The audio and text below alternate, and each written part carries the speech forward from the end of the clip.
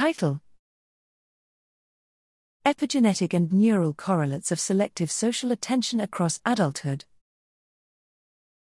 Abstract: Social isolation is one of the strongest predictors of increased risk of mortality in older adulthood. The ability to form and maintain the social relationships that mitigate this risk is partially regulated by the oxytocinergic system and one's ability to attend to and process social information. We have previously shown that an epigenetic change to the DNA of the oxytocin receptor gene, OXTR methylation, affects the salience of social information in young adults. Little is known about how the oxytocinergic system ages and what effect this aging system has on social cognitive abilities throughout the lifespan. Here we explore age-related differences in the association between neural response during selective social attention and OXTR DNA methylation in young and older adults.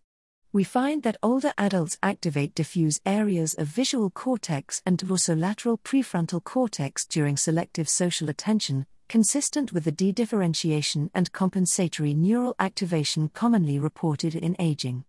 We find a significant age by OXTR methylation interaction on neural response when attending to social stimuli in a complex display. Young adults display a positive association between OXTR methylation and neural activation, replicating our prior finding that young adults with presumed diminished endogenous access to oxytocin recruit regions of the attentional cortex to a greater extent. This association does not hold for older adults. Instead, perceived social support interacts with OXTR methylation to influence neural response during selective social attention.